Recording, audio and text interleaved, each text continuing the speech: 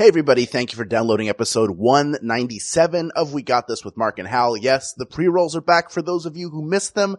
It is the holidays, and for December, we are doing a different Work Juice player every week. That is our gift to you and to ourselves because they're so awesome. We love our Work Juice family and having them on. And hey, if you have family or friends in your life who are people of the world and you need the perfect gift for them, you can get them the new official We Got This t-shirt. On the front, it says podcasts should have a t-shirt. On the back, it says podcasts should not have a t-shirt. Will the argument ever end? Yes, it will, because you'll have the shirt after buying it and putting it on your back or the back of the friend or family that you love. Just go to MaximumFun.org, click the store link at the top, and you will find it there in all of its glory, along with our poster. We've still got that poster for sale. So many We Got This merch items. 2 exactly. That's a lot to me. I didn't ever think we'd have any when we started this out, and now we have 2. Who knows where it could go? 3? Don't get me started. Anyway, please enjoy this special episode of We Got This with Mark and Hal. Hello, I'm Hal Lublin. And I'm Mark Gagliardi. Since the dawn of humanity, one issue has gone unsettled.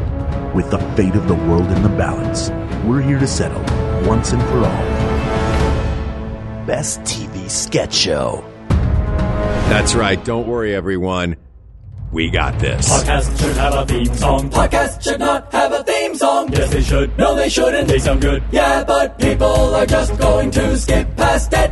You know what? You're right. We got this. Live from your recording. That's so bad. I didn't even. No, you know what's funny? I was going to do the exact same Why bit. did I do that? I was just going to do the exact same bit, Why but you did I beat do me that? to I it. didn't even. I sounded like no one who was ever a cast member on SNL. I certainly didn't sound like Don Pardo or Daryl Hammond. No, you sounded like doing? Kitchen Sketch Hal. That's how you would be listed in the Thrilling Adventure Hour scripts. Spooky Hal, narrator Hal, Kitchen Sketch Hal. We're in my kitchen, by the way, everybody. Hello.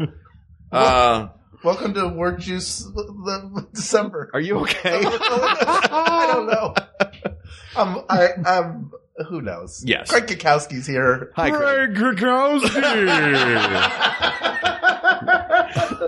Oh, he's doing the faces.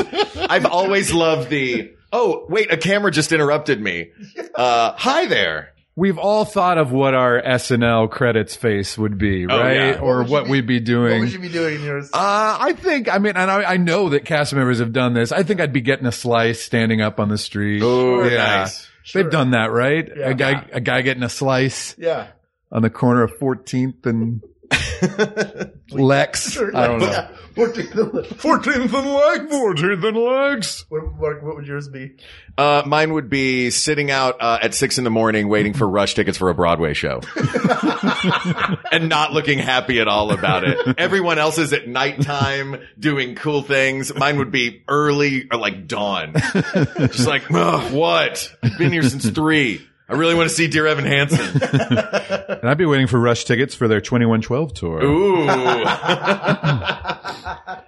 Oh, brainy music. Brainy music. Prog rock. I think we all do a pretty good parto. Yeah. So why didn't you do it at the beginning, Hal? I don't know. I don't know where I went. I don't know nobody ever did that. Nobody has ever said it. Maybe it's in case I ever get to do it. That'll be my live from New York. Can't even do it again. No. I can't. You'll never duplicate the lameness of that voice. You're too good. It can't even be picked up by the mics. It just sounds like dead air. Hey, Hal, let me ask you a question. Yeah. Why did you do that bit at the top of this show? Because we're doing the best TV sketch show. This was suggested by Al. This is bad. We know Alex, and I'm going to mess up his name. I think it's Alex Beese. Beezy. Our friend Beezy. I'm doing this. Easy now we sound like jerks. Yeah. Easy Beezy. We've known Alex for several years. He is a writer and at the Asbury Park Press. He also co-hosts the Fan Theory podcast, which we've all been on. Yes. Yeah. Have you done it yet? What is it? I know he's interviewed me for the Asbury Park Press. Yes. He also does a podcast called Fan Theory. No. Oh, you'll do it. It's great. One thing I love about Alex is every time I see him at an event in New York, I know that I'm at a cool thing. because he has great taste in shows. So I will go to a show and I'll be like, oh, Alex is here. Awesome. Not saying that like the guy that suggested this has great taste in shows. I'm speaking more like concerts and shows out and about. Yeah. Also a runner. See, I just want to prove that I know things about Alex, even if I'm mispronouncing. He's a runner. He lost a bunch of weight as a runner, does marathons. Good on you. Okay, you know the guy well. Yeah. But just not the pronunciation of his last name. Oh, we're really leaning in. I think Beasy sounds more like a Jersey last name, right? We're assuming it's an Italian last name. Sure. Yeah. It seems Italian. All right. But this is a great question, and this is a great guest to have here for this question, Craig Cackowski. Hi, guys. Hi. Tell us about your, as a fan of sketch shows, tell us about your, journey. Well, my journey begins, yeah, I mean, I grew up during the 70s, which was kind of a renaissance of sketch comedy, I think, of Monty Python and then SNL and SCTV. I think those are kind of like the three pillars. But then, and this is a good question for today, are we considering The Muppet Show a sketch comedy show? I always think of it more as a variety show. I do too. Yeah. I mean, this is an important distinction. Yeah. Like when you had your sitcoms of the 90s and is The Simpsons a sitcom? Right. So I think, are we considering The Muppet Show, in which case it would be a strong contender, but I would definitely put that in, and Steve Martin, all of the biggest influences on me, on young Craig. And then, and my buddy Toby and I, were doing improv before I knew it was a thing. Like we would just like roll, the tape, the cassette recorder and do bits with each other. We were early adapters to video. So we had a video camera, I think in 1981 and just shot a bunch of. Was it, the one with the backpack with the VCR, or was it the one where you put the VHS tape right in the camera? This is before, you had to carry around the VCR separately. Yeah. Sure. And then there was also a battery. So it's like huge, like local news style video camera. Yeah. Holding a VCR and a battery pack at the same time.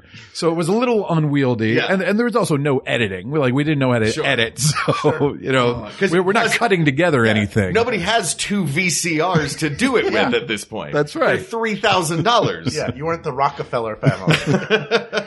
But I think the bits that I was doing were very influenced by early SNL. I remember, and actually my era of SNL, if you say like when you really fall for it is usually when you're around like 13 to 15, would be a couple of dark eras in the show's history, which would be like the Piscopo and Eddie Murphy years, when Lauren left the show for a while. Yeah. And then that one season they brought in ringers like Christopher Guest and Martin Short and Billy Crystal. Yeah. Yes. But I was 15, like that. So that in a way is like my optimum SNL cast. Your optimum SNL cast was already an all-star cast. Yeah. Yeah. Those years when Lauren was gone. And then he came back, I think in 85. And that's when you're like, I don't care for this. No, I like that era too, but that's when, Hartman and Lovitz came in and Jan Hooks. Right. Yeah. But then they also had like Robert Downey Jr. and Anthony Michael Hall and Joan Cusack and Randy Quaid, that was a very weird year that's gotta be, outside of 1980, the weirdest SNL collective cast. Cause Eddie Murphy was, I think, featured in 80. You had like Denny Dillon, Gilbert Gottfried, Charles Rocket. Like it's such a bizarre, but that was the season. That was the Gene Dumanian period, right? And then Dick Ebersol came in for that year, where all the ringers came in, and then Lauren came back and brought in his young cast, which included some people who were already working in Hollywood, like Robert Downey Jr. Yeah. And they ended that season with a fire. Yeah. And you didn't know who was going to escape and be in the next season except for Lovitz. The one guy who grabs is Lovitz. That's right. Fire. Yeah. So maybe Hartman didn't join that year. Maybe he joined the following year then. He may have been featured. I know that, I think Nora Dunn was featured in that season and maybe Jan Hooks. Yeah. There's very few people, but they brought over like the featured people, and then the next year was Carvey, and that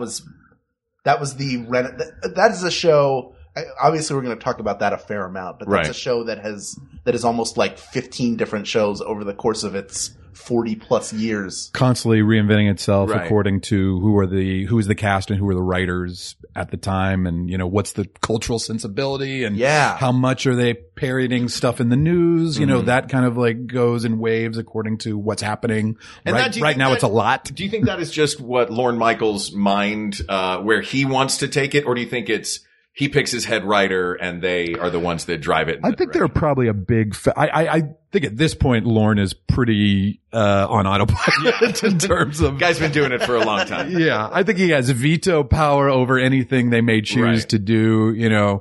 From what I understand from people who've worked on the show at this point, he's basically he'll just hover over people and like, yeah, we did that in '85, or like or whatever. But I think the head writers have a fair amount of autonomy in terms of what direction the show goes in. But yeah, so those are definitely my influences. And then started doing improv in college, and then eventually made my way to Chicago, and worked for the Second City. And I was there in the 90s, overlapping with a lot of people who have then gone on to be on and create some of the shows that we're going to talk about today. So, yeah, at the time that I was in Chicago doing sketch comedy, the UCB, the Upright Citizens Brigade, were working out the sketches that would eventually be on their Comedy Central show. So a lot of those sketches they used the first season, I saw them do live on stage, or even I saw them improvise them eventually to write some of those scenes. Where were they at that time? Were they at, They would do shows at I.O. They were a Chicago group. Yeah, they were a Chicago group. They all moved to New York in 95 to start their own thing. And then, I also did a show, there was a terrible, ostensibly improvised show called Quick Wits. Yes. KWIKWITZ. I remember Quick Wits. That was syndicated, and they used a lot of Chicago talent. And I was hired to do an episode of Quick Wits. I was actually filling in for Scott Adsit, who had just been hired to do a sketch comedy show for Barry Levinson that never materialized. And then he stayed in LA and eventually ended up on the cast of Mr. Show, another show that we're going to talk about. So I was hired to do Quick Wits with Tina Fey. And then she got hired for a show called SNL and also was not able to do that episode of Quick Wits. So who did the episode of Quick Wits with you? It was me and Rachel Hamilton were partners on and we won. She's awesome. Of course you won. with our fake improv that had all been pre-written weeks ahead of time. Yeah. So yeah, it was a sports movie. Yeah, the lamest sports movie of all time. Yeah. All right, here's your scripts. I'm curious what we want to set as criteria.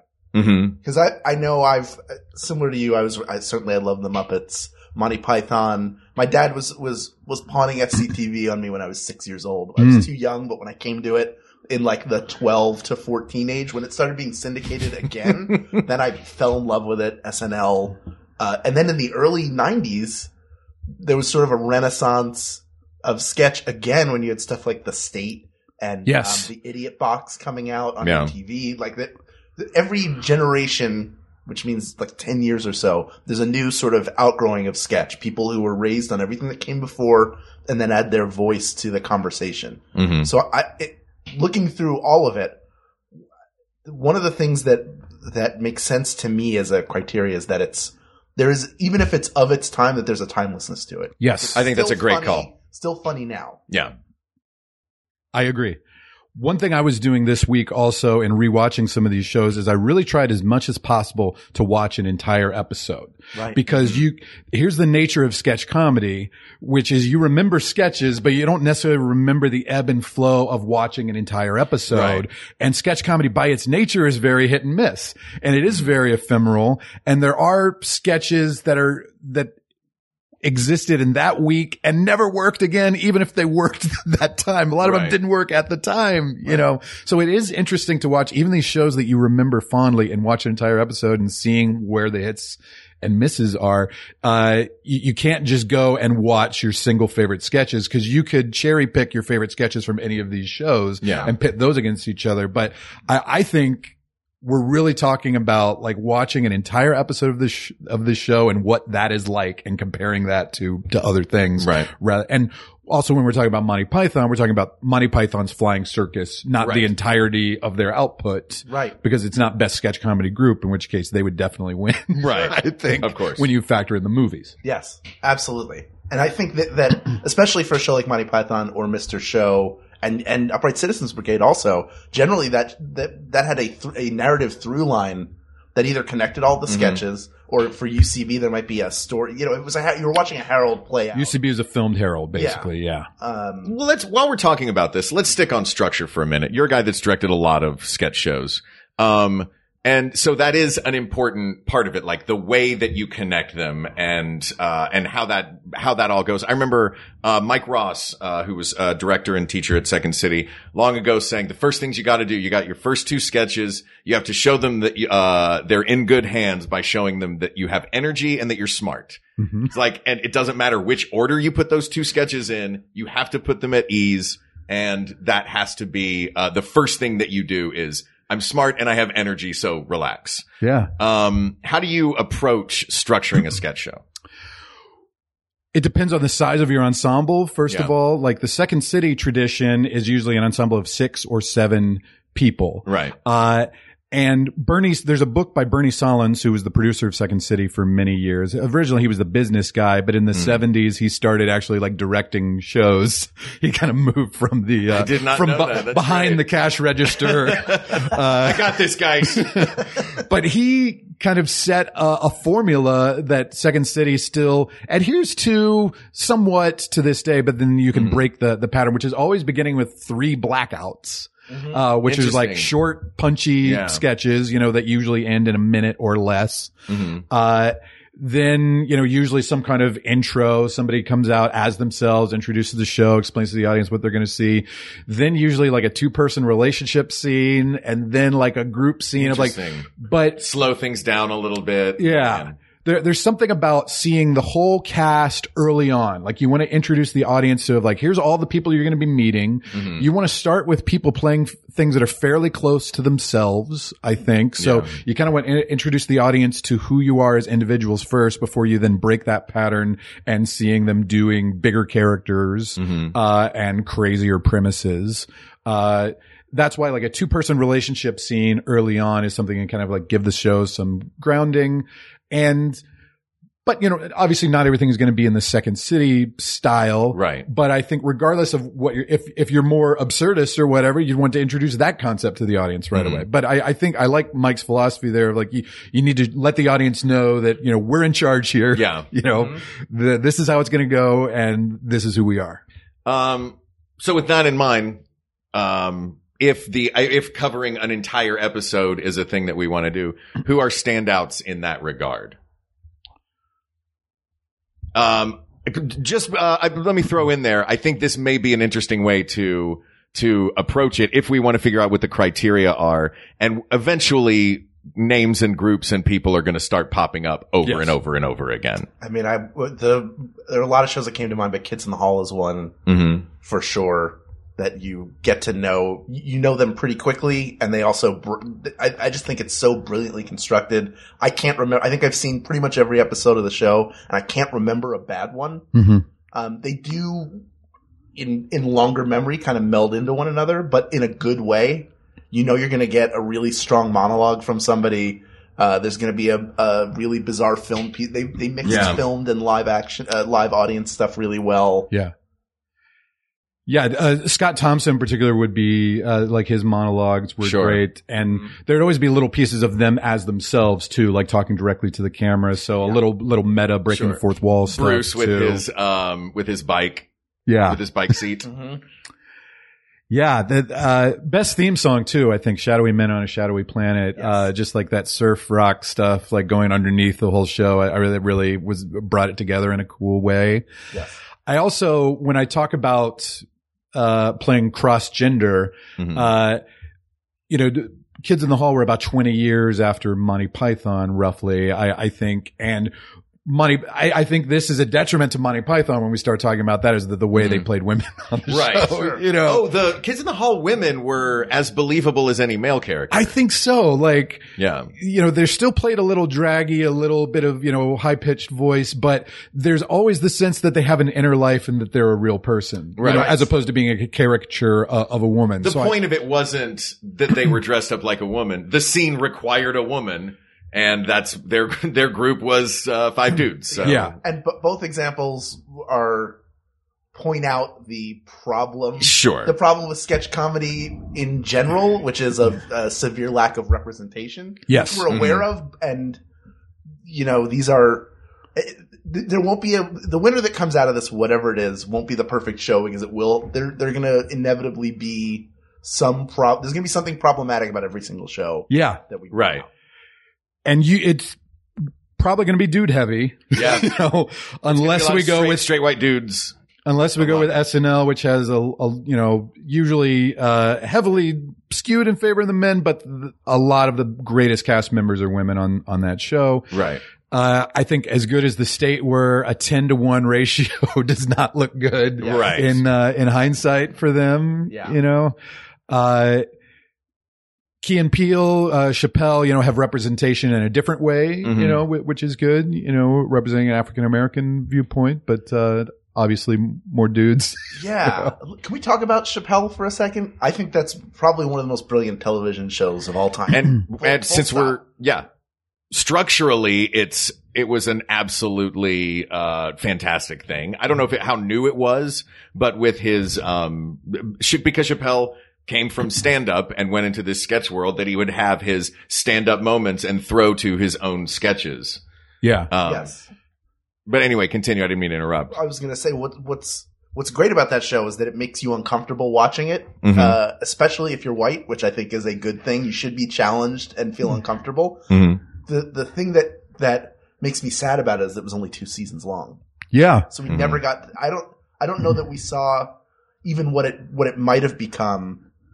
Even though it's not like it felt like he was just trying to get it together. He figured it out right away. He came in, he spoke his piece, and he pieced out. Yeah, his voice came in on fire for 2 seasons, and then he was done. Yeah, he got tired of it.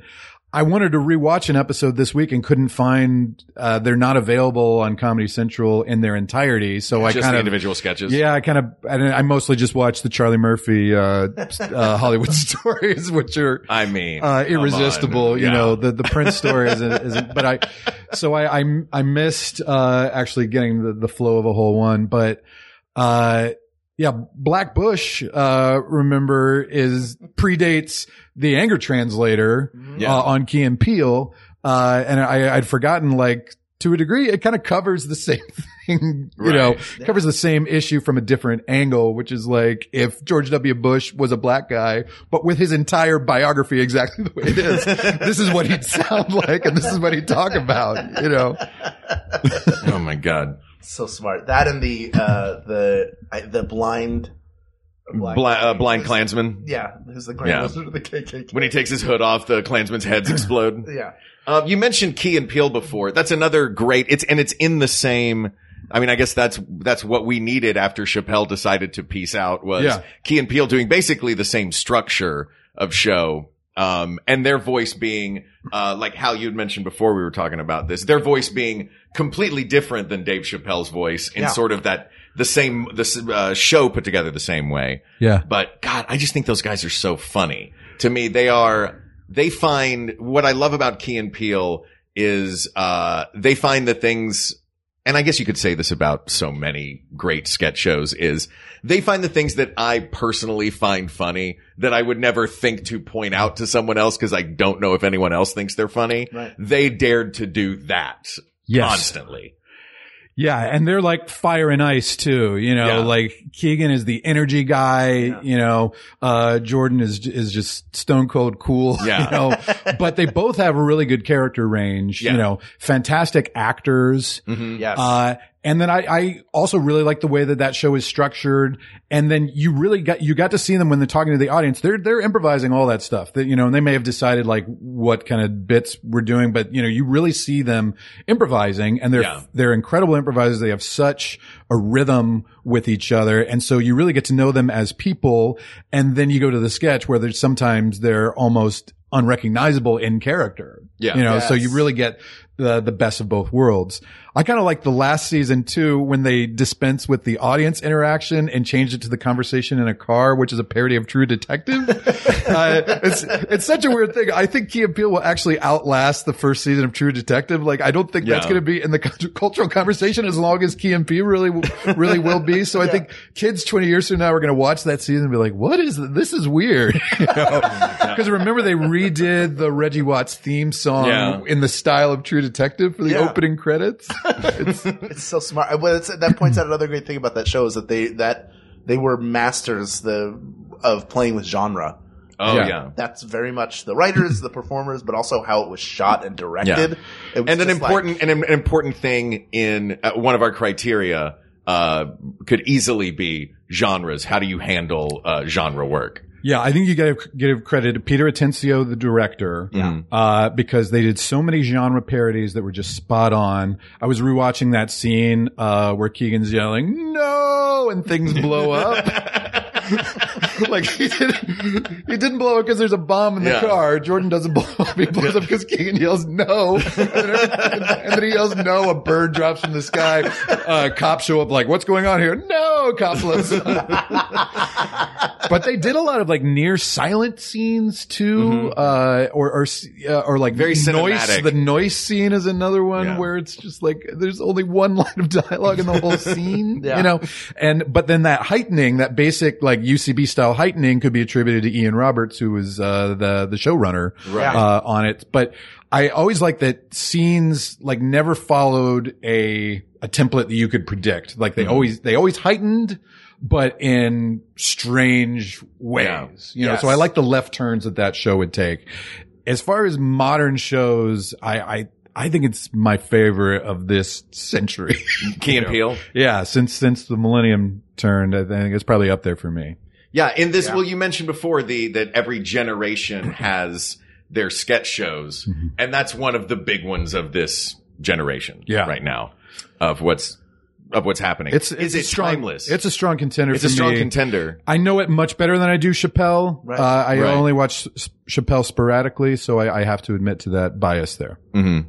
Yeah, I think that you remember stuff from, and it's not like we're picking one over the other. I think you remember, there are definitely things from Chappelle you remember. I think that what will make Key and Peele live on is probably the East-West Bowl. That has got to be. It's an all-timer. It's an all-timer. One of the greatest sketches of all time. And now that sketch is perfectly timeless. Yep. That will never, the name to Glester Hardunket Chud will never not be funny to me. I mean, come Hingle on. McCringleberry. Yeah. And those characters come back. Yes, they do. They did a sequel. And didn't they do like a Super Bowl Shuffle? They did a Super Bowl Shuffle parody. Yeah. With the one white guy from BYU. Was it Dan Smith? Dan Smith. Oh my God. It's brilliant. But funny names are funny, but then also it just perfectly captures that awkward feeling of the players introducing themselves at the beginning of a game. Yes. You know, that's the genre work. I remember showing that scene to Carla and she didn't get it at all. You know, she got that the names were funny. But it's all, and then just the variety, and it's just Keegan and Jordan. Yeah. But Trading. every character is completely different in their look and in their delivery. You know, they get infinite possibility out of the same joke over and over, which is what it's so brilliant about it. Mouse Cop. Yeah. The player formerly known as Mouse Cop. That's right. Sequester Grundleplith, MD. Squarius Green Jr. We could just sit here and recall all of these names. Yeah. Jack Marius Tactheratrix.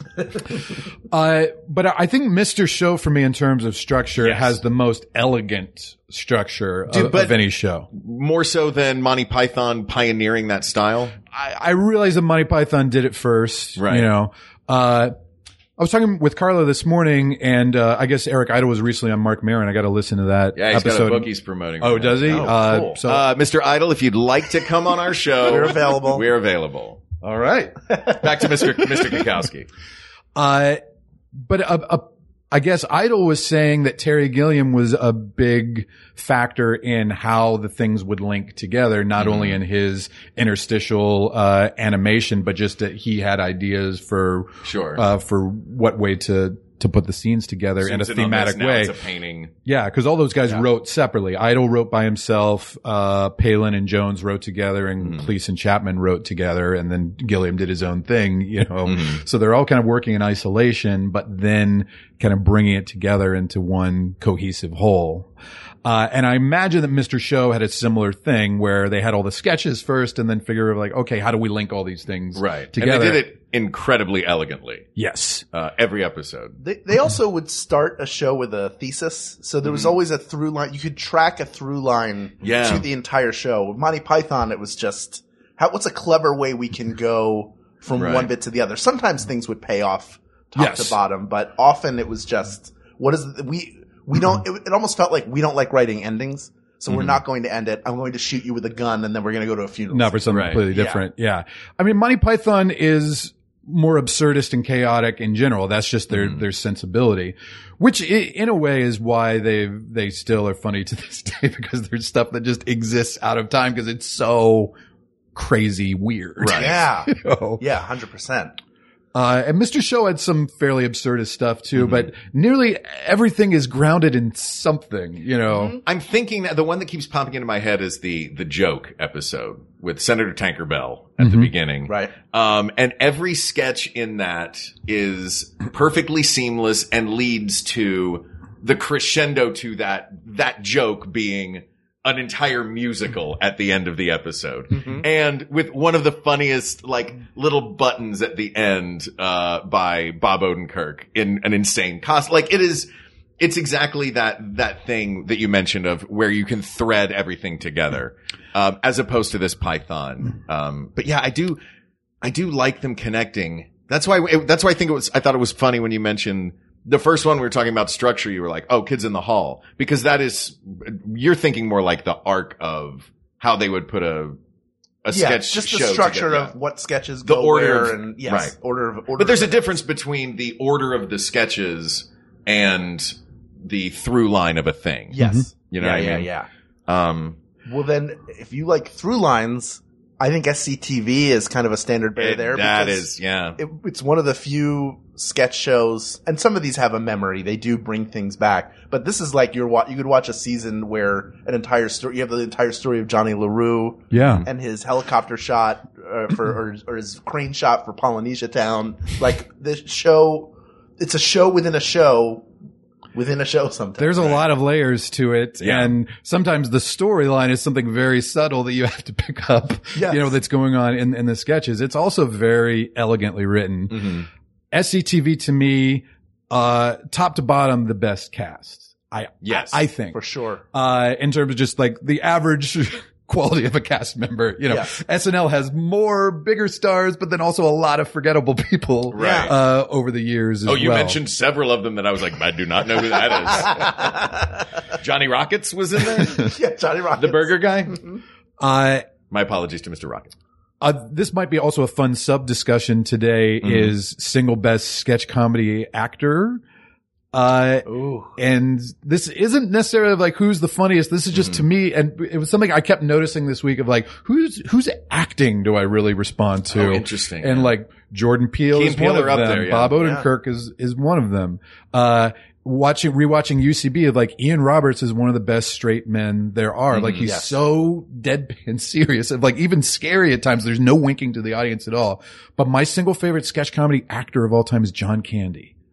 I think he's one of the great, comedy actors.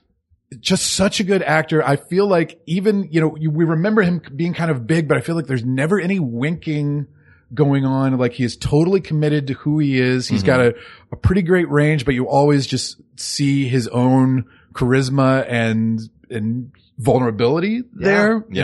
I think he's my favorite. But Catherine O'Hara would be up there too. Dave Thomas, who you've had on this show, and Rick Moranis and their impressions, Eugene Levy. Like it's it's my favorite cast. Yeah. I think. Yes. I think my only problem with SCTV, I agree with you about the cast of it being pretty perfect. And it is structured elegantly. I was never a huge SCTV fan. I enjoyed it, but I always felt like when I would watch individual sketches from it, it felt like you needed to know too much. You needed to have done too much homework going into individual sketches and episodes. Now, if I watched it like I watched a sitcom, then I would think this sitcom is the most amazing sketch show I've ever seen. Yeah. It's You know what I interesting. Like when I watched it, I remember when it first came on, it came on a Saturday night, like on a week that SNL was off. And I think they were already running on Friday nights because it replaced the midnight special on Friday nights on NBC. And so I probably watched SCT for the first time when I was 12 or 13. I'm like, what is this? This isn't SNL. Yeah. But it seems like in a similar vein, but I kind of fell for it right away.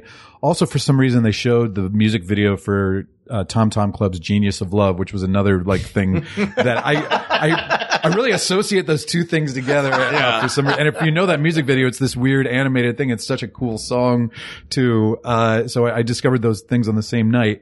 But yes, but I, as a kid, didn't even understand the references then and liked it as comedy, even not knowing what they were referencing. And they were referencing a lot of fairly obscure, even at the time, showbiz stuff. Right. I think, yes, some stuff is dependent on the reference and some stuff is just funny regardless. Right. One thing I was watching this morning was they did a parody of it was an episode where they had Robin Williams was a guest star, and it was the Bowery Boys in the band, which is meshing together the Bowery Boys, who were I don't only have a vague idea of what they were. They were like they were in like serialized shorts from the 40s, maybe. Yeah. Of like they were like these tough talking guys, and then the Boys in the Band, of course, is the the gay themed play from the late 60s. So you had like all these like very stereotypical queens interacting with these tough talking Bowery Boys, and they did a lot of like mashups like that. And I thought it was funny even really having the vaguest idea of what the reference points were. Yeah. But I think it is somewhat dated in that regard. Well, I don't mean the reference homework as to things outside of the show. I mean the characters that they played so many recurring characters on that show. Sure. That every time I would turn Floyd Robertson and Exactly. Lloyd Camembert and Johnny LaRue. Yeah. And I felt like I needed to know all those characters' backstories. I needed to have done homework on SCTV itself I think you before can, jumping in. I think you can get dropped into the world and Right. get a sense of who everybody is and then appreciate it as you go on. And I have appreciated it more as I've grown up. I just think that was like, this is, you say your formative years in sketch when you do this are, Yes. Sure. when you're a kid. And I think I was maybe 11 when I first, saw SCTV and had the same thought of, this isn't SNL. I should go back and watch an SNL VHS. I mean, to me, that's an argument for how ornate its mythology is. Yeah. No. I'm not saying it's a bad thing. But I guess it's I did not begin by saying it was. It's not the easiest to just jump Right. in. Right. Yes. And another thing positive for it, is that it works in layers. When I'm 13 years old and watching the Cruisin' Gourmet and I don't know what cruisin' is, it's still funny to me because this guy's got a turkey and chains and then they play like hard rock music whenever he fists the stuffing in. Then when I learn what the movie is, I realize, okay, they're playing with the media at the time. Right. Which Rick Moranis did his audio games, sketch, which was right around the time the Atari had hit. Is brilliant because all the games are just you just listen and move your head around. There's no play aspect to it at all. Sorry, go ahead. Oh, there was one sketch that I think it's Rick Moranis as Michael McDonald from the time that Michael McDonald was singing backup on every song that was on the top 40 at the time. And it's just Rick Moranis as Michael McDonald in the booth, just like singing backup on every song. Who do you think handles cultural satire? Like SCTV is rising to the top in this one. Saturday Night Live has to, obviously, because they're doing it in the moment. They've been doing it in real time on a network for 40 plus years. Chappelle and Key and Peele. Chappelle and Key and Peele always did. Monty Python too. They poked a lot of fun at the class system of the UK, of Great Britain, and how stuffy English people were at, everything from what the working class was to things like upper class twit of the year, where they're they obviously were having a go at what society was at that time. Right. Yeah, I think that's important, that it's not merely silly, you know, that it has some sort of cultural impact. Yeah, I think to talk about SNL in that area is both a positive and a detriment, because I think, especially now, they cover it in a very cursory way. Right. And It's like SNL in general in this conversation, it feels like it is too big a juggernaut to technically be the best one. yeah. You know what I mean? There is so much of it. Though I feel we should probably put it in the finals out of respect. Out of respect for the juggernaut that it is. But it's also like best cola, I guess Coca. Yeah. You know? Who sold the most burgers? Yeah. I guess it's McDonald's, Yeah, right? You know, you and I have worked on Drunk History, which has been up for best sketch comedy show and lost to SNL the last 2 years. Yeah. And it does have like that feeling of inevitability of like, well, you know, I guess it's SNL. Yeah. You know?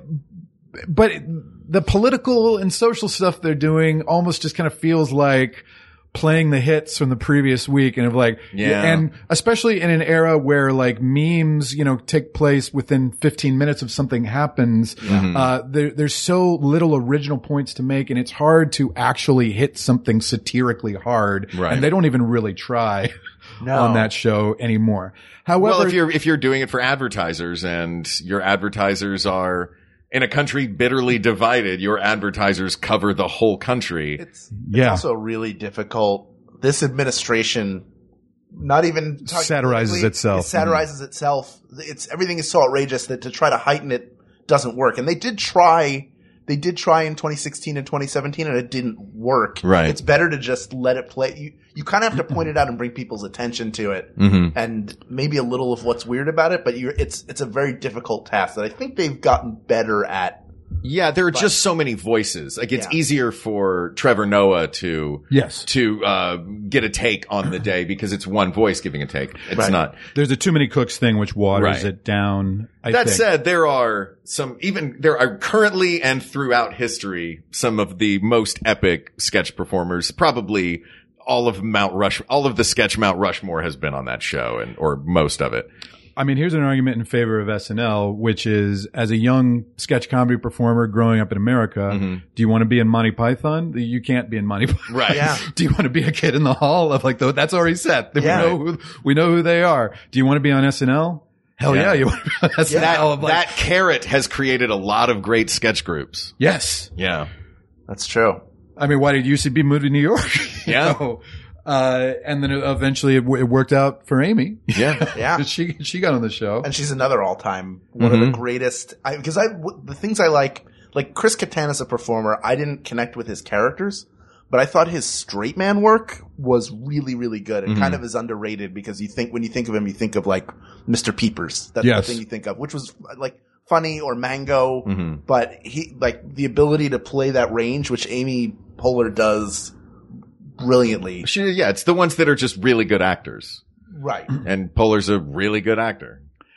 Yeah, I think from the era, from when Amy and Tina and Dratch, and Maya Rudolph and, when the women took over the show, and I feel like ever since then, it's been a woman's show. And they are all killing it on there. And I think Kate McKinnon at this point may be an all-time top 5 on that show. I think she's that good. Yeah. You know, and I think, Adie Bryant and Cecily Strong are almost equally good. You know, so good. There's a lot of Leslie talent. Jones. A lot of talent still on the show, and that needs to be respected. But let's put the Juggernaut in the finals, and we maybe hash it out compared to whatever whatever else we pick. SNL gets a bye to the finals just because it's been 43 years and it's still going and people are still watching it and talking about it. Yeah. No other show has that legacy. Absolutely.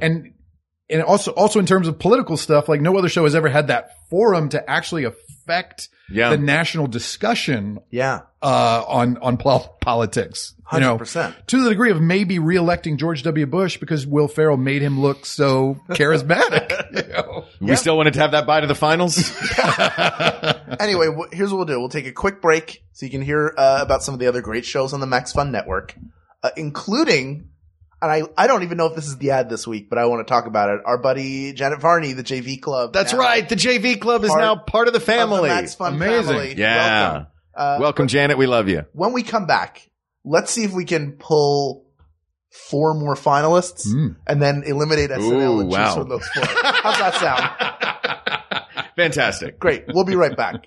Hi, this is Rachel McElroy. Hello, this is Griffin McElroy. And this is wonderful. It's a podcast that we do as we are married. And how's the ad going so far? Because I think it's going very good. We talk about things we like every week on Wednesdays. One time Rachel talked about pumpernickel bread. It was so tight. You cannot afford to miss her talking about this sweet brown bread. We also talk about music and poems and, weather. There was one time Rachel talked about Baby Beluga, the song, for like 14 minutes, and it just really blew my hair back. So check us out on MaximumFun.org. It's a cool podcast with chill vibes. Amber is the color of our energy, is what all the iTunes reviews say. They will now. Hey, it's Janet Varney of the JV Club podcast, and I am so excited to be joining Maximum Fun.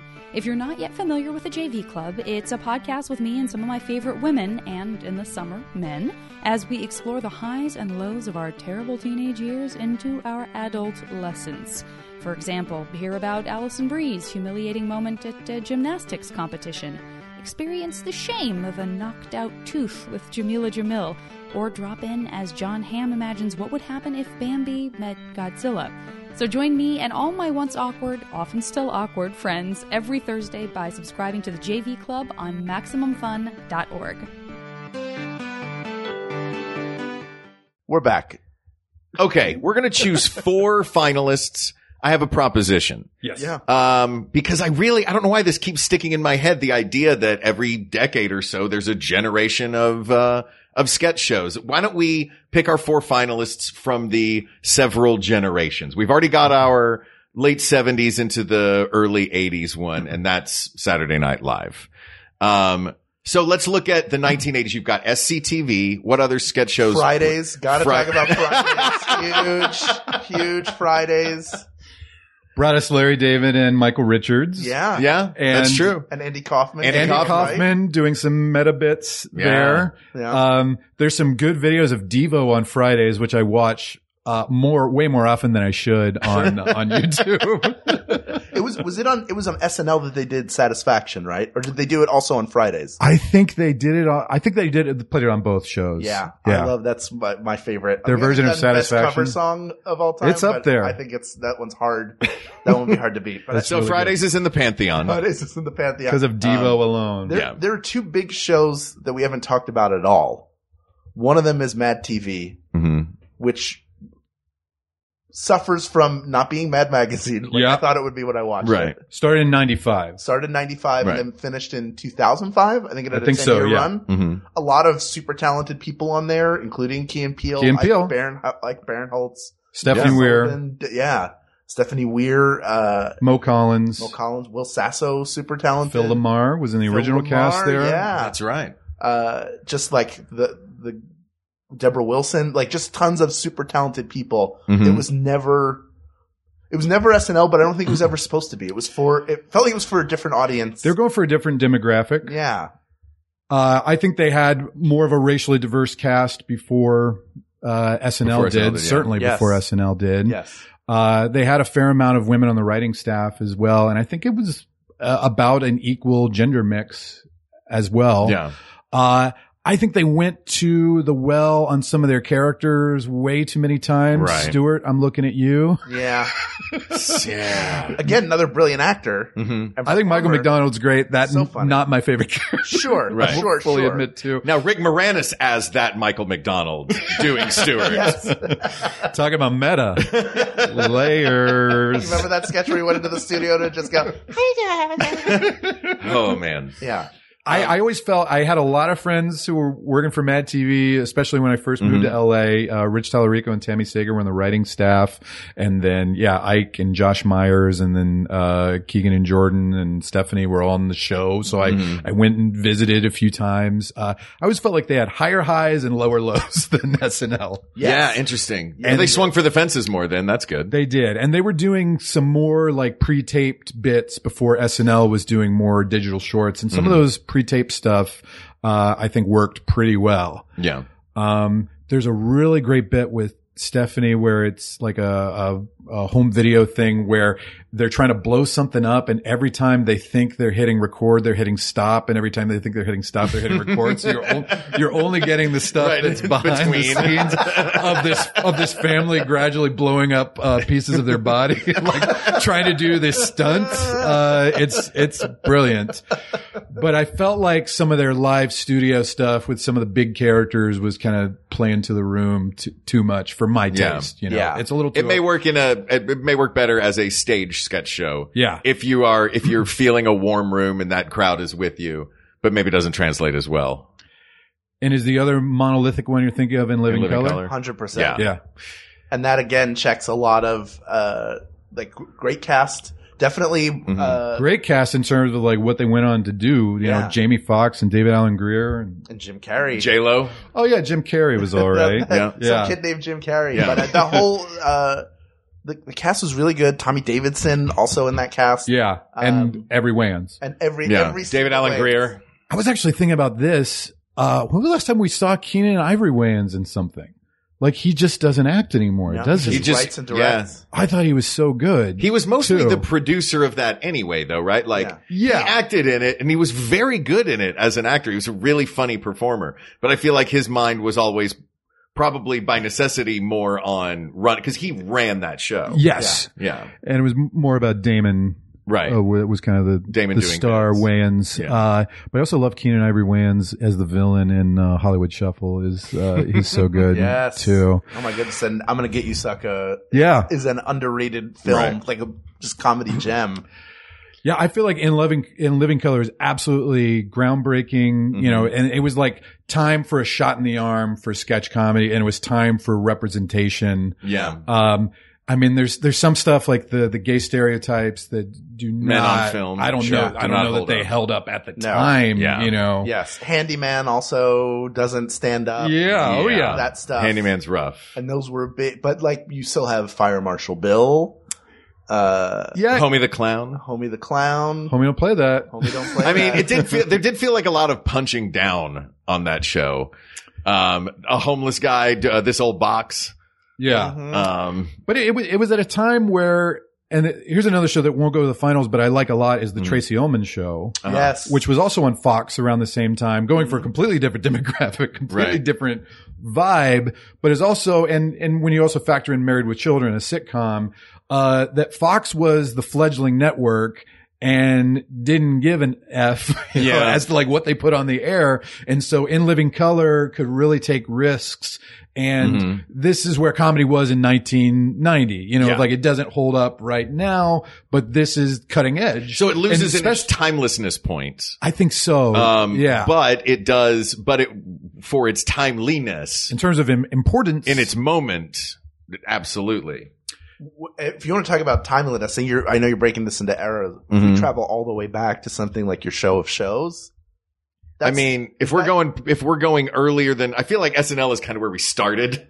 Right. Or with a little Python. But we got Carol Burnett. I think Carol Burnett is something that needs to get Carol Burnett too. When I first thought of bringing her up when we were talking about the genre stuff, because nobody did genres like Carol Burnett, Vicki Lawrence, Harvey Korman, and Tim Conway trying to make each other laugh. Yeah. Just doing. That's four people. Four in the pantheon. And everybody can name something from the show they love. I don't know if everybody would have the same thought I did, which is the Gone with the Wind. Gone with the Wind is amazing. The curtain rod. Absolutely. I saw it in the window. And I just had to have it. Yeah. Next to SNL, Carol Burnett has probably been the most watched sketch show of all time because it was in prime time for 10 years, I believe, from like 67 to 77 or something like that. And it was one of the biggest shows on TV and everybody watched it. every week. I went to go hear her speak once, and she was saying that, yeah, she couldn't believe it would never happen now. She's like, I couldn't believe I got a platform that big. Yeah. And the network was just like, do whatever you want. As long as you don't swear or say anything mean about our advertisers. And they just goofed off. Yeah. For a decade. They just goofed off for a decade, and everyone loved it. It's pure joy. Yeah. I was surprised to learn that Tim Conway actually wasn't a regular cast member until much later into the show's run. He was a periodic guest star. Really? But that's how memorable he was. Yeah. And he added this improvisational, chaotic element to it. And just trying to make Harvey Korman trying to make Harvey Korman laugh was the only thing this guy wanted in life. And it is so infectious to watch Tim Conway try to make Harvey Korman laugh. I rewatched that outtake of Tim Conway telling the elephant story on that Mama's episode. Do you know this? I don't know this episode. It's an outtake from a Mama sketch. Mm-hmm. And Tim Conway is improvising this bit and not letting Carol Burnett talk. And every time she's about to deliver her line, he will add a little more to this bit. And because they taped 2 in a night, the outtakes shows both shows too. Mm-hmm. Like you see the one where he messes with her a little bit, and then you see the second one where he goes even further with it. It's very easy to find. Actually, I found that both Carol Burnett and Laugh-In have their own official YouTube channels where you can watch clips from both shows. Oh, that is fantastic. So you can't watch entire episodes, but you can watch plenty of clips from both shows. Carol Burnett is definitely of an era where the sketches would play 10 or 15 minutes, like an entire. That's like 50 Second City style. Very much, because when the Second City started in 1959, like sketches would go 20 minutes long. Like, right. I'm thinking the Barbara Harris and Alan Arkin museum sketch is a classic. Yeah. And it's just 20 minutes of 2 people talking. It's almost coming from a Broadway tradition and from the very early days of TV. I really can't claim to know your show of shows or Texaco Star Theater or whatever, but I imagine of like that sketches played out like little one-act plays. It all comes from vaudeville. So your show of shows the clips that I've seen of your show of shows are all very vaudevillian. But it's also where Carol Burnett started, was on your show of shows. And it also proved that, didn't she start on the Gary Moore show? She gained prominence playing, smaller parts on your show of shows. That show is notable for proving that that style worked in a television format. Yeah. But I wouldn't say it's the best. Carol Burnett, I would put in the finals 100%. Yeah. I think I would too. Just out of respect for its legacy and also just that it's got a different vibe. To the point when SNL premiered in 75, that was one of their reference points of like, we're not Carol Burnett. Yeah. Because they were the rock and roll, rebel, hippie, acid dropping generation. Mm-hmm. And Carol Burnett's was their parents' show. Yeah. But, Carol Burnett is really good. And like the era of Amy and Tina when they came on SNL were very influenced by Carol Burnett because this is what we grew up watching in the 70s and 80s. It was something you watched with your parents and was one of your first introductions to sketch comedy. So I think she actually proved more influential to a later generation of women than to the people who started SNL who were deliberately trying not to replicate her vibe. Yeah. I'm sorry, I got distracted for a second because you got me thinking during that period.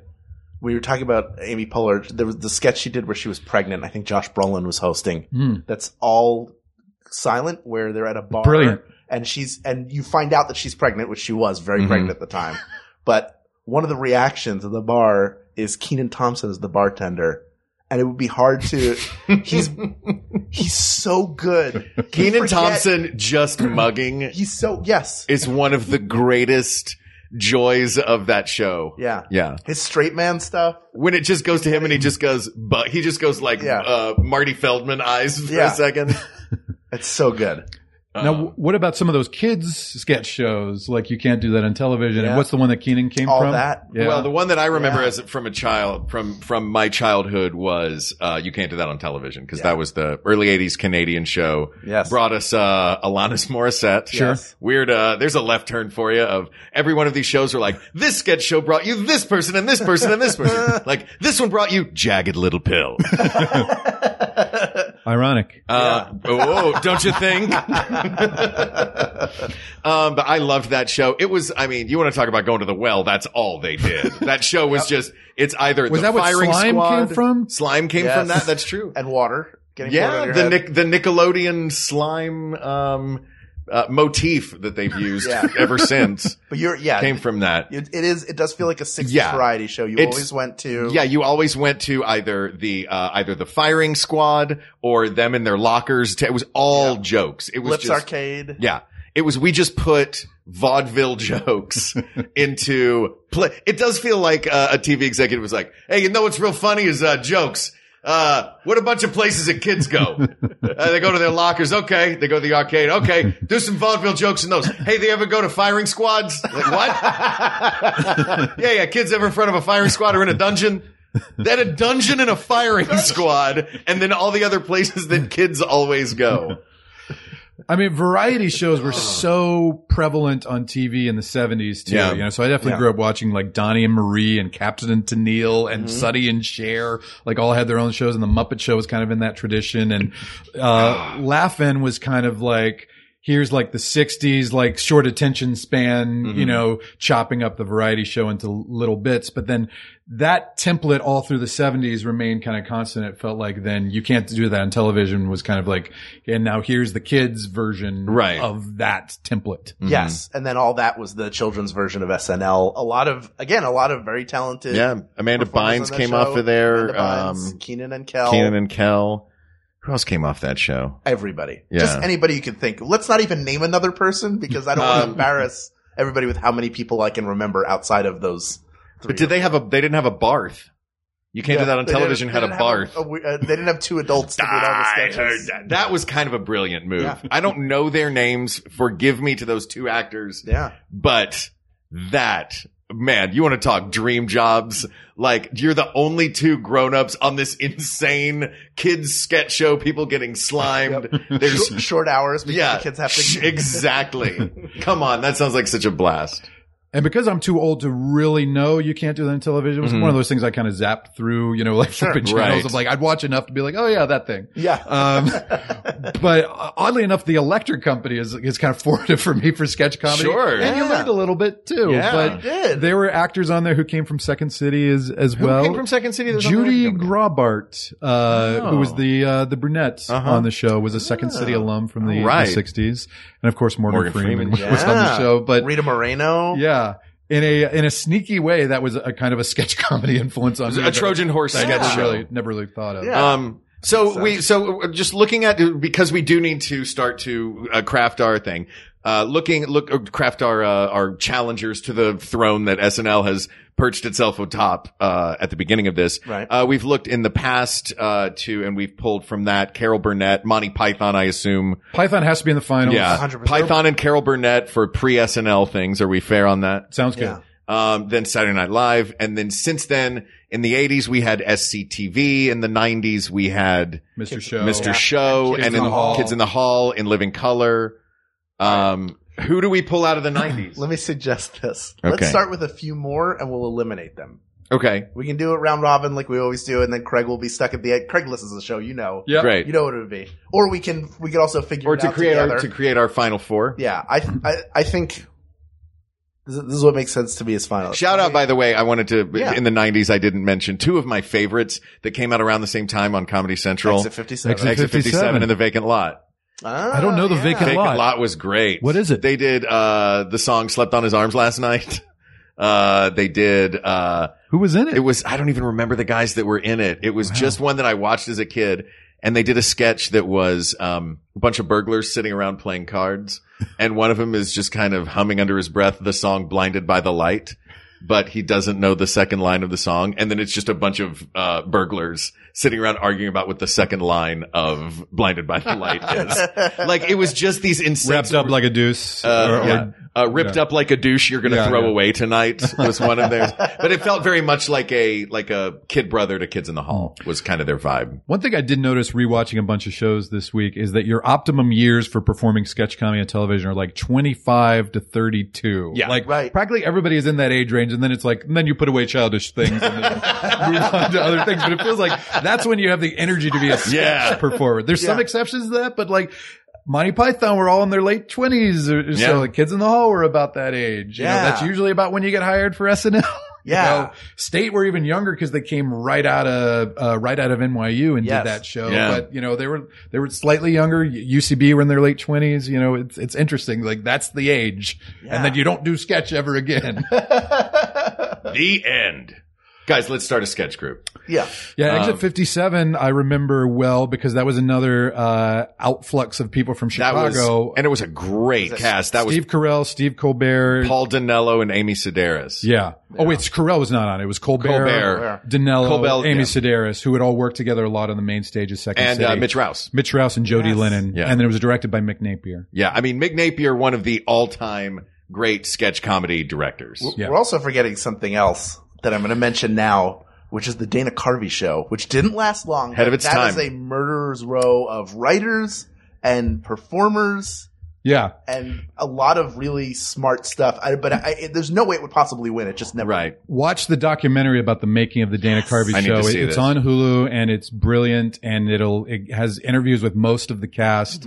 That did have Carell and Colbert. Also my friend Bill Cott was on it. Yeah. John Glazer was a writer on it and Louis C.K., Charlie Kaufman. However, if you, as I did yesterday, watch the pilot of the Dana Carvey show and watch the infamous sketch where Bill Clinton has multiple nipples and is suckling puppies. Yes. And then you'll also see that about 7 minutes of that pilot are devoted to bits about the current Republican primaries, including references to Pat Buchanan, Steve Forbes, Bob Dole, and everybody who was running. And to say that it doesn't hold up and that it has no timelessness is putting it mildly. Yes. Yeah. But there's also great bits like Lost Beatle Memories, which is so good. Dana Carvey and Paul McCartney will always be funny. But yeah, that's I think watch the documentary and you'll see clips of the best sketches there. You don't need to actually watch the episode. Yeah. Yeah. Yeah. I just wanted to mention it. Fair enough. For influence. Yeah. So we got, into the 90s, and then the early 2000s we have, Key and Peele. Key and Peele. UCB. came out in the early 2000s. That was where you got groups like Human Giant came out, and then we haven't even talked about the British groups. Are we just making this best American sketch show? Well, we also have Python. There's in a there. lot of great British sketch comedy, but Monty Python, it's hard to beat Monty Python. Right. It is very hard. Benny Hill, come on. Oh my God. But like the Mighty Boosh, hilarious. Like there are lots of hilarious. Little Britain. What's the one that Simon pegged? That was, what was? Well, Space, but that's a sitcom. That's a sitcom. There was he had a short-lived sketch show. Oh, did he? All I remember was, Acker introduced me to it. I wish I could remember the name of it. The very first sketch I ever saw, it's, two people in passing, on a street, and the woman's car's broken down. He's on a bike and she says, sorry, do you know where I can find a petrol station? And he goes, oh, terribly sorry, I don't speak English, and just kept going. And that was how this show was introduced to me. I was like, okay, what am I watching now? It was that absurd, like, playful language. Yeah. Yeah. The final form of that sketch is on Kids in the Hall, though, where Dave Foley, it's like whatever he says, like the only words I know are the ones I'm saying to you right now. As for the proper syntax and understanding, I haven't a clue. It just gets deeper and deeper into how he doesn't know English. Yeah. Dave Foley would be up there with my favorite sketch comedy actors as well. Yeah. And Citizen Kane would be one of my top 10 sketches, I think, if we were covering that. One big detriment from rewatching some British shows like Little Britain and Fry and Laurie this week is laugh track. I gotta say, like all those BBC shows have constant laugh track, which feels so phony. Tremendous acting on there too. There's also a current running through British sketch comedy, probably dating back to Monty Python, of like that a dude in drag is inherently hilarious. You know, I mean, I'm sure it goes back to Milton Berle. Yes. And I'm sure. I can't blame it on the Brits, but it goes back to Shakespeare, for goodness sake. Well, we can blame it on the Brits. Who knows? It goes back to the Carthaginians. Yeah. But that's the kind of stuff that holds up the least well, I think, in rewatching any of this stuff. And just about every British show I watched had something along those lines, of gender confusion. The League of Gentlemen is a cool show too. Did you ever watch that? I never watched it. It's three guys who play all the characters basically, and it has a good structural conceit, which is all the characters live in this weird small town in North England. And it's just creepy little town populated by creeps. And Mark Gatiss, creator of the Sherlock and, future showrunner for Doctor Who, right? And he's Mycroft on Sherlock as well. Oh yeah. Is one of the guys on League of Gentlemen. So that's a cool show to watch. Yeah. We have, okay, I'm going to read a list. I've just kind of been putting this as ones have popped into the forefront in our minds. Tell me what I'm missing, and then we will round robin style to the end. How's that? Go ahead. I've got Monty Python, The Carol Burnett Show, SCTV, SNL, Mr. Show, Key and Peele. What am I missing? I know I'm missing. Did you say Kids in the Hall? Kids in the Hall should be a contender. Yeah. I think any of the ones that I would put in the finals is on that list. I would agree with that. But you're a bigger Chappelle fan than I am. I do like Chappelle. I think it's just such a gut punch and so funny and so memorable for how short it is. That's the issue. That ultimately would be what takes it, what would take it out for me is that it was only 2 seasons. I feel like so go ahead. Key and Peele took that legacy and built on it a bit. I feel like they made more of a sketch show out of it. When I think Dave Chappelle, I think stand up or voice or viewpoint. It's just him. It is, and I think Key and Peele, I think sketch show.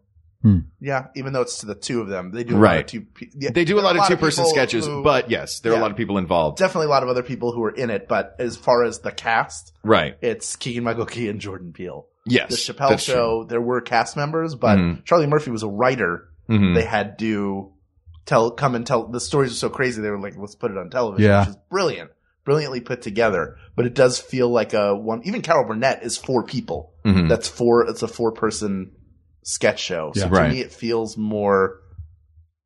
I would say Key and Peele. Key and Peele felt more like I would pick Key and Peele.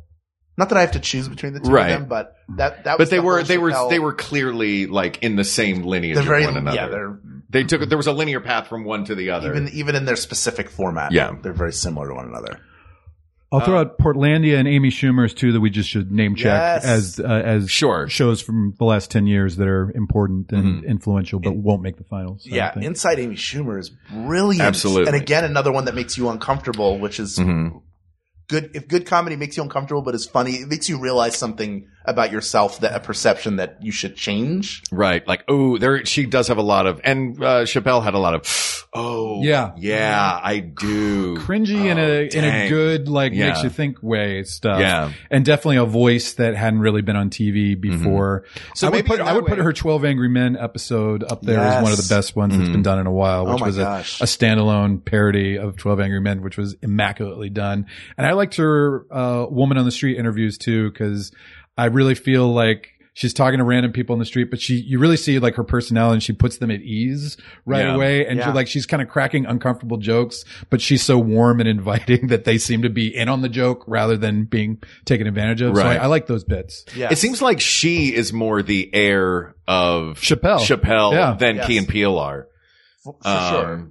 As far as but I think that also is similar format. And it's also a little detrimental, to me in that it feels like, and the ones that are one person, you know what I mean? Like, you want to see a whole ensemble. I feel like a big important part of a sketch show is the ensemble of it. Yeah. Yeah. Portlandia also brilliant. Yeah. But 2 people doing most of everything. And it almost feels niche. Oh, it's very niche. Yeah. Though I think they're not just satirizing the city of Portland, they're kind of satirizing liberal attitudes, and those hipster areas exist in every city, Yeah, everywhere has that bookstore. Cincinnati and Indianapolis have hipster areas too. Yeah. It's not a West Coast thing, there's elitist hipsters everywhere. Always just look for the place that's selling vinyl records and you'll be in the hip area of any town. No, we'll always look for the place that's somehow selling wooden records. Like, how do you even make these? Portlandia kind of moved away from shorter sketches and into like more longer standalone episodes. And I don't think those hold up as well as when they were working in a shorter when it's just format. The 2 of them they're just bidding back and forth. It's improv. I think they're working off of premises, but most of the dialogue is improvised on that show. And so as an improv fan, like I get a credit to that. Like it's not as tightly written as some other stuff, but you get a spontaneity and a danger that some of the other shows don't have. Yeah.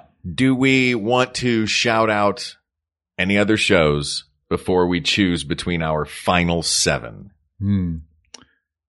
I know they're going to be. There's a million that we're missing, and there's so many great. Add us with what we missed. Yes. Yeah. Tell us. Oh, Baroness von Sketch. I want to shout out Baroness von Sketch. Okay. They're another one. I've heard it's good. It's a Canadian ladies. It's a all female Canadian cast. They do that thing that I love where it's just those little moments. Like so many of their sketches are just these brilliant little, why didn't I think of that? Mm-hmm. Like I'll give you two tiny examples. You see a woman running on a treadmill and then it pulls back and there is a treadmill behind her and there is a, like psycho killer with a knife also running on a treadmill. That's the whole sketch. A woman walks through the makeup counter at the mall and sees a little mirror, goes and looks at herself in the mirror. In the mirror, she has a mustache and her reaction is, huh. And then just keeps walking on. And that's the entirety of the sketch. Like, there are so many brilliant little, they're so good for their blackouts. I'll check it out. Yeah. It's their sketches are great. Their blackouts are perfect. That sounds fantastic. Any other shout outs that we want to give? I do want to just say that I mentioned Tracy Ullman briefly, but I think that original run on Fox, her character range is incredible. Yeah. And it was another thing that played out in kind of Carol Burnett style, long sketches.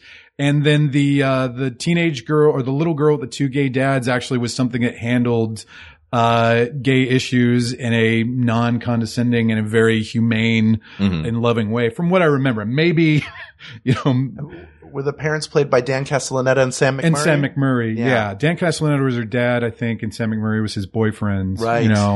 And I think there was a lot of heart and humanity to that show. Well, you can't overlook the heart and humanity that came out of that show, The Simpsons. Yeah. Yeah.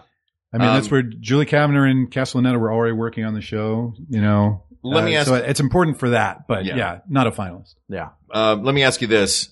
We mentioned it before. We mentioned it at the top. We have not walked across this particular bridge yet. Are the Muppets a sketch show? They will be the eighth and last I will add to this if they are. Because I would put them, they're their own thing. They are, It's a variety show, yeah. They are, how dare you call them just a variety show? They transcend everything and all things. They're the most Muppetational show of all time. Yeah. I'd also say they're the most sensational also. Yeah, sure. I don't know. The Coliseum, they used to throw people to lions. That's pretty sensational. All right. Here are our finalists. Let's eliminate them one by one. Hal, figure out the best way to do this rotation wise while I'm reading off this list. Monty Python, The Carol Burnett Show, Monty Python's Flying Circus, The Carol Burnett Show, SCTV, SNL, Mr. Show, Key and Peele, and The Kids in the Hall. We can eliminate SNL, right? No. We can collectively. We collectively can eliminate SNL? Yeah. Do you think there's something that beats SNL in there? It's so hard to. It really is like picking a cola other than Coca. Yeah, it feels like our consensus is we as sketch comedy connoisseurs don't want to give this one to SNL. And I tend to agree with that sentiment. Yeah. I mean, it's also, like we were saying before, it doesn't need us saying it's the best. It's a number of different shows. Yeah. Pick a 5-year run, and it's different than the 5 years before. And we've already begun to chip away at the SNL cast, at the SNL run that we could do. We could do a month of episodes on that particular show. Yes, but I don't think it's the best sketch show of all time. And this week I watched Mr. Show episodes. I watched Monty Python episodes. I can't imagine going back and watching a random SNL episode in its entirety from 1990 or whatever. You watch sketches, your favorite sketches, and that's it. They don't even put the shows out in their entirety because they know they don't hold up. Yeah, 100%. Yeah, they want you to just watch the highlights. And even the Belushi Aykroyd years, like there was a lot of dogs. And I bought as soon as it came out about that DVD of the first season, and there's some clunkers in there, but there's some epic all-timers. Yeah. The pilot's almost unwatchable though, even though the first sketch is fun. Wolverines. It's the English lesson where, Michael O'Donoghue and Belushi. Yeah. Michael O'Donoghue, one of the great, strange, loud voices back on that show. So we respect SNL. Yeah. We're no longer trying to get on the show. We've passed that. We've passed that age. Time in our lives. Never heard back on that writer's packet from 15 years ago. Dead to me. I will say this. A friend of ours from Thrilling Adventure Hour, who I won't name, saw me in an improv show a couple of years ago, and then afterwards was like, that was really funny. Did you ever think about trying to get on SNL? Oh my God. I'm like, really? That's odd because, now that I think about it, like they do like sketch comedy. And I do come from like kind of that background. That's weird. Man, maybe I should have. Did I ever think about it? Is that an option for me? Oh my God. All right. Also, I have family members that have worked on the show, so I need to recuse myself. That's true. Yes. So that's fair. Yes. And also the nominations with Drunk History. Got to recuse myself. Yeah. But Drunk History? I was just going to say that earlier. I don't think it is. I don't think it's a sketch show. No, it is. If it is, it's the same sketch over. Yeah, it's the same sketch show. We are in that category for the Emmys because you got to put us in. But it's something. variety sketch, right? Variety sketch. Right. Is it show. variety / sketch or is it variety? There's variety / talk and variety / sketch. So there's a slash. I'm just happy to be nominated, man. That's the brilliance of Derek Waters. That's right. As long as I've known him for probably 16, 17 years. Every bit of comedy he's ever done that I've seen has been different. Like you can't quite put it in a bucket. Yeah. And it's just like you could hear an idea, you could hear 5 ideas and you'd be able to pick out which one is Derek's. Yeah, of course. Sure. Yeah, so my sister wrote on the show. My brother-in-law directed the digital shorts for a while, so I need to recuse myself. It's ineligible. Right. It's ineligible. So on a technicality, we don't have to boot it from the thing. Please read Hal's writing packet. Yeah, that's right. All right. So we have. We're still eligible to be cast members.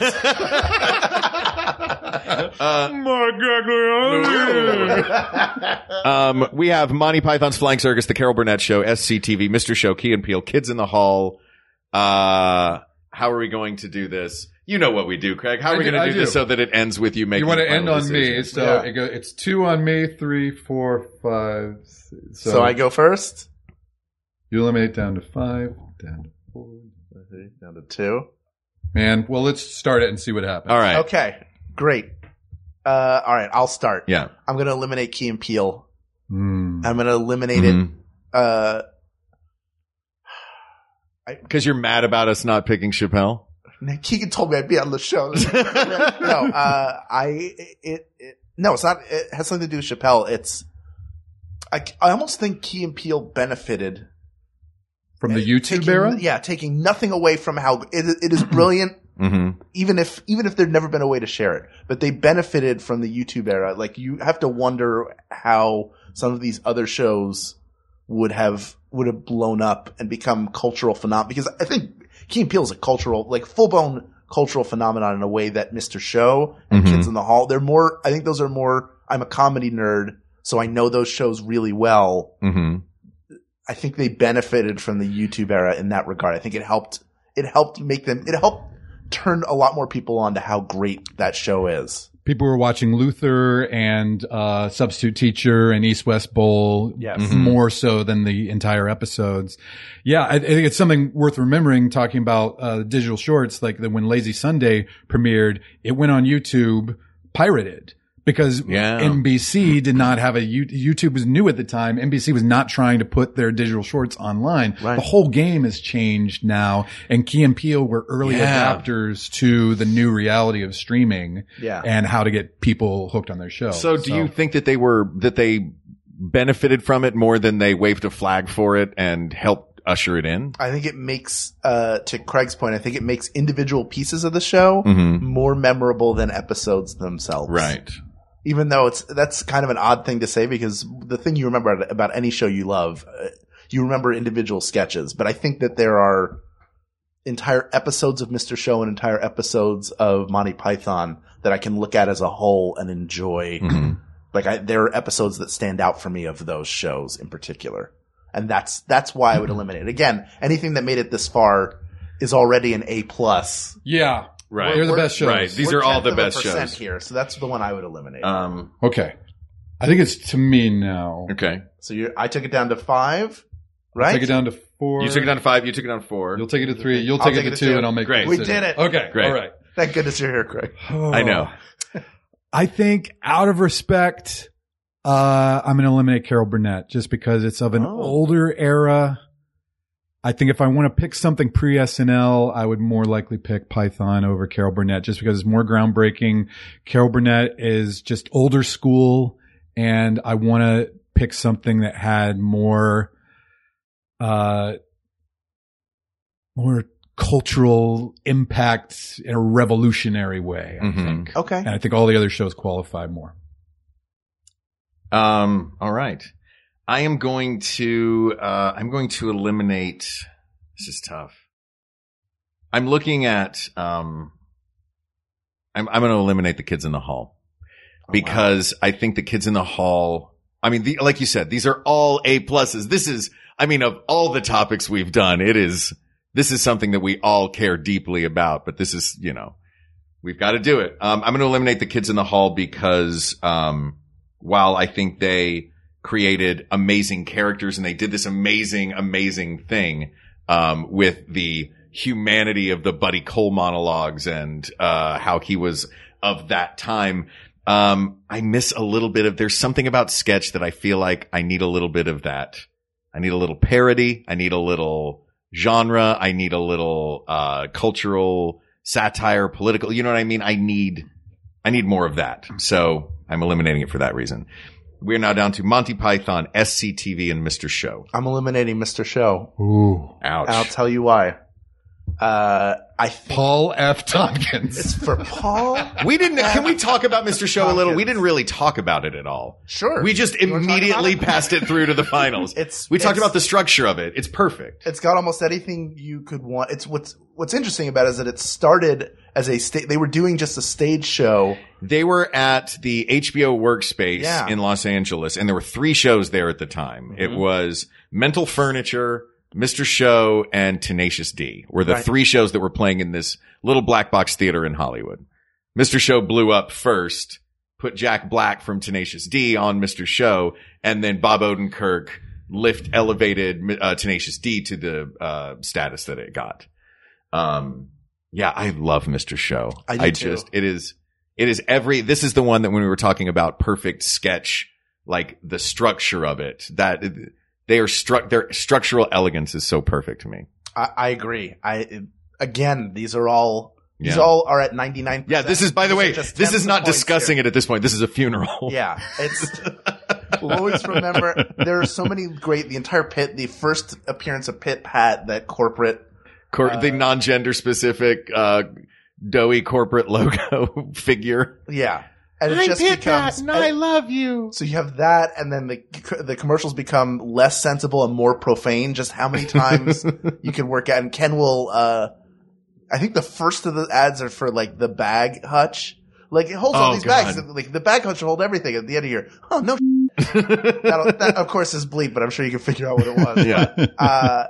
That starts. There's so many like different games that are happening in any given scene. It's super smart, super layered. For me, I think the other 2 are just a hair better in terms of their overall significance and how layered they are, and also that they can be enjoyed at a number of different ages. I think you have to, just for the language and some of the content of Mr. Show, it's very R-rated to really be into it. Yeah. Or to really be sensibly brought on board. So that's why I would eliminate it. A couple things I liked about it are that they highlighted their supporting cast, which kind of got bigger and bigger as the show ran. You've got Scott Aukerman, Paul F. Tompkins, Jill Talley, John Ennis, Tom Kenny, Jerry Minor, Scott Adsit, so many, Jay Johnston, so many great people. And I think it got better as it went on. I think some of the most memorable sketches are from that final season. Oh, absolutely. Too. So I think they got better and better at their voice throughout. So I'm choosing between Monty Python and SCTV. Yeah. Do you agree with that elimination I just made? Because I'll tell you what, if you want, I'll let you. We'll allow you to switch one out. Wow! But do you want to swap one out? Would you swap one out? Man! Oh, I love this. Oh man! So basically, we took our whole elimination thing and we were like, nah. Because Craig, here are the choices. Tell me what you think. You can either choose between those 2, okay, or you can swap one out and we'll do a 1, 2, 3 and see if we all say the same answer. Now it's interesting. I've never seen you in agony like this before. This is tough. Yeah. I came here today almost wanting to pitch for Key and Peele as the best show of all time. Oh, Yeah. okay. But also being willing to be talked into SNL. You know, but once I took the temperature of the room, we were like, no, it can't be SNL. I was willing to be talked into it, you know, if that's where you guys were leaning. I think you made good arguments against Key and Peele. And Kids in the Hall I respect a lot too, but I really prefer Mr. Show, I think, to Monty Python or SCTV. Wow. Yeah. That was not the one I was hoping you would eliminate. Yeah. It was between that and SCTV for me. I feel like I don't want to pick the all-male cast of Python compared to Catherine O'Hara and Andrea Martin in SCTV. That's true. However, it's not as good as Mr. I can name a lot more Python sketches than SCTV sketches. Yeah. I think. SCTV, I think I have to say, is the best cast overall, as I said. Mm-hmm. So basically now your choice is Monty Python or Mr. Show. Yeah. Oh, it's tough. It's really tough. Those of you who are proponents of Monty Python who would throw out Carol Cleveland, who was the honorary Python who appeared as a woman, was as brilliant as she was, great performer, was used. I feel like she was used more as an object than as like getting to do a lot of like show range and do a lot of character stuff. So I don't think that makes the round peg fit into the square hole. Mm-hmm. Exactly. All that You're the one that threw this out there, Hal. I know. I'm pointing it out. I'm enjoying this. I think I got to go with Monty Python's Flying Circus. Wow. Yeah. Yeah. I think I do. Yeah. Thinking about it, I wish they'd had more ladies in the group. Yeah. But I think you have to put it in the context of the time and in terms of Mr. Show picking up on the template that Monty Python set. And I think so many of the sketches are still timeless to this day. I mean, John Cleese is maybe a contender for the greatest sketch comedy actor as well as somebody who played it totally straight. Yeah. Of those choices, I'm going to go with the Flying Circus. Of those choices. What kind of Pontius Pilate washing his hands of it is that? Would you say right now you think Key and Peele is a better sketch show than Monty Python? Well, we can't go all the way back to that. You eliminated Key and Peele first, Hal. I'm just curious. I was frankly surprised you eliminated Key and Peele as early as you did. I didn't. It's so hard to. I know that's the problem. I feel like, you know what, Craig, we defer to you in this. And Why don't we do majority rules? Okay. Ooh, okay. I can't believe that this is tough. All right. So wait, are we saying all the finalists are back on the table? We're each going to put in a vote? Let's do a 1, 2, 3 and see what we say. Okay. If we really are picking with our hearts.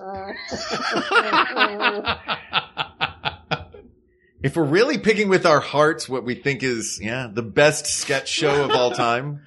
I'm sorry to be so waffly on this because this is so hard. The more I talk, the more other things. Yeah. All right. Yeah. Let's do the best sketch show of all time on 3. It's all back on the table. That's what I'm saying. All right. 1, 2, 3. Mr. SNL. Show. That was 2 Saturday Night Lives and a Mr. Show. The winner is Saturday Night Live. Yeah, all right. It's gotta be. We did it. It's gotta be. The world. Yeah, I remembered it. Yeah, it's the greatest sketch show of all time.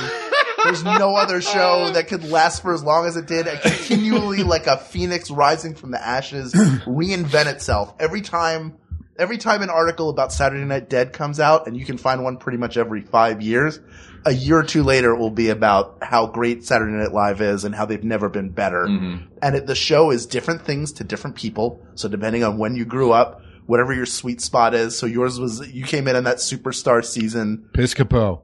You're Piscopo. I can't believe this ended the way it did. Give me Gary Kroger or give me nothing is what I say.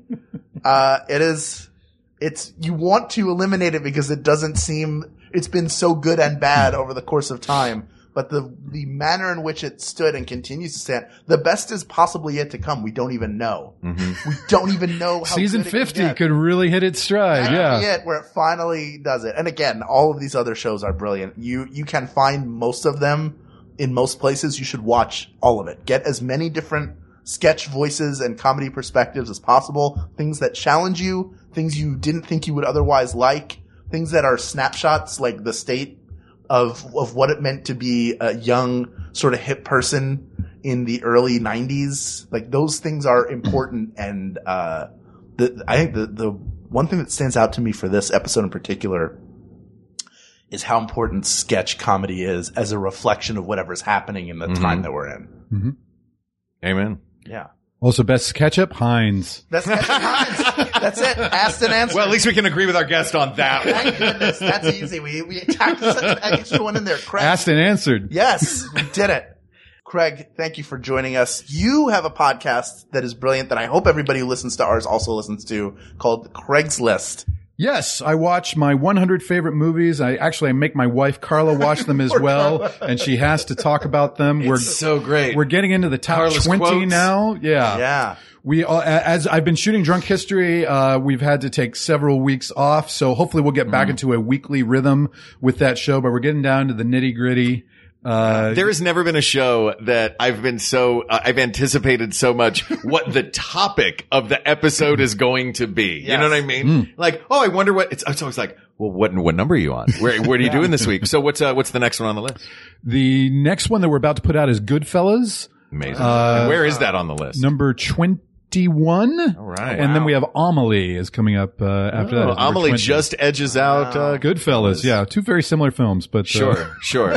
They both had that a lot of holes in the sand beach murder. Yeah. One cracks open a creme brulee, one cracks open a head. Yeah, exactly.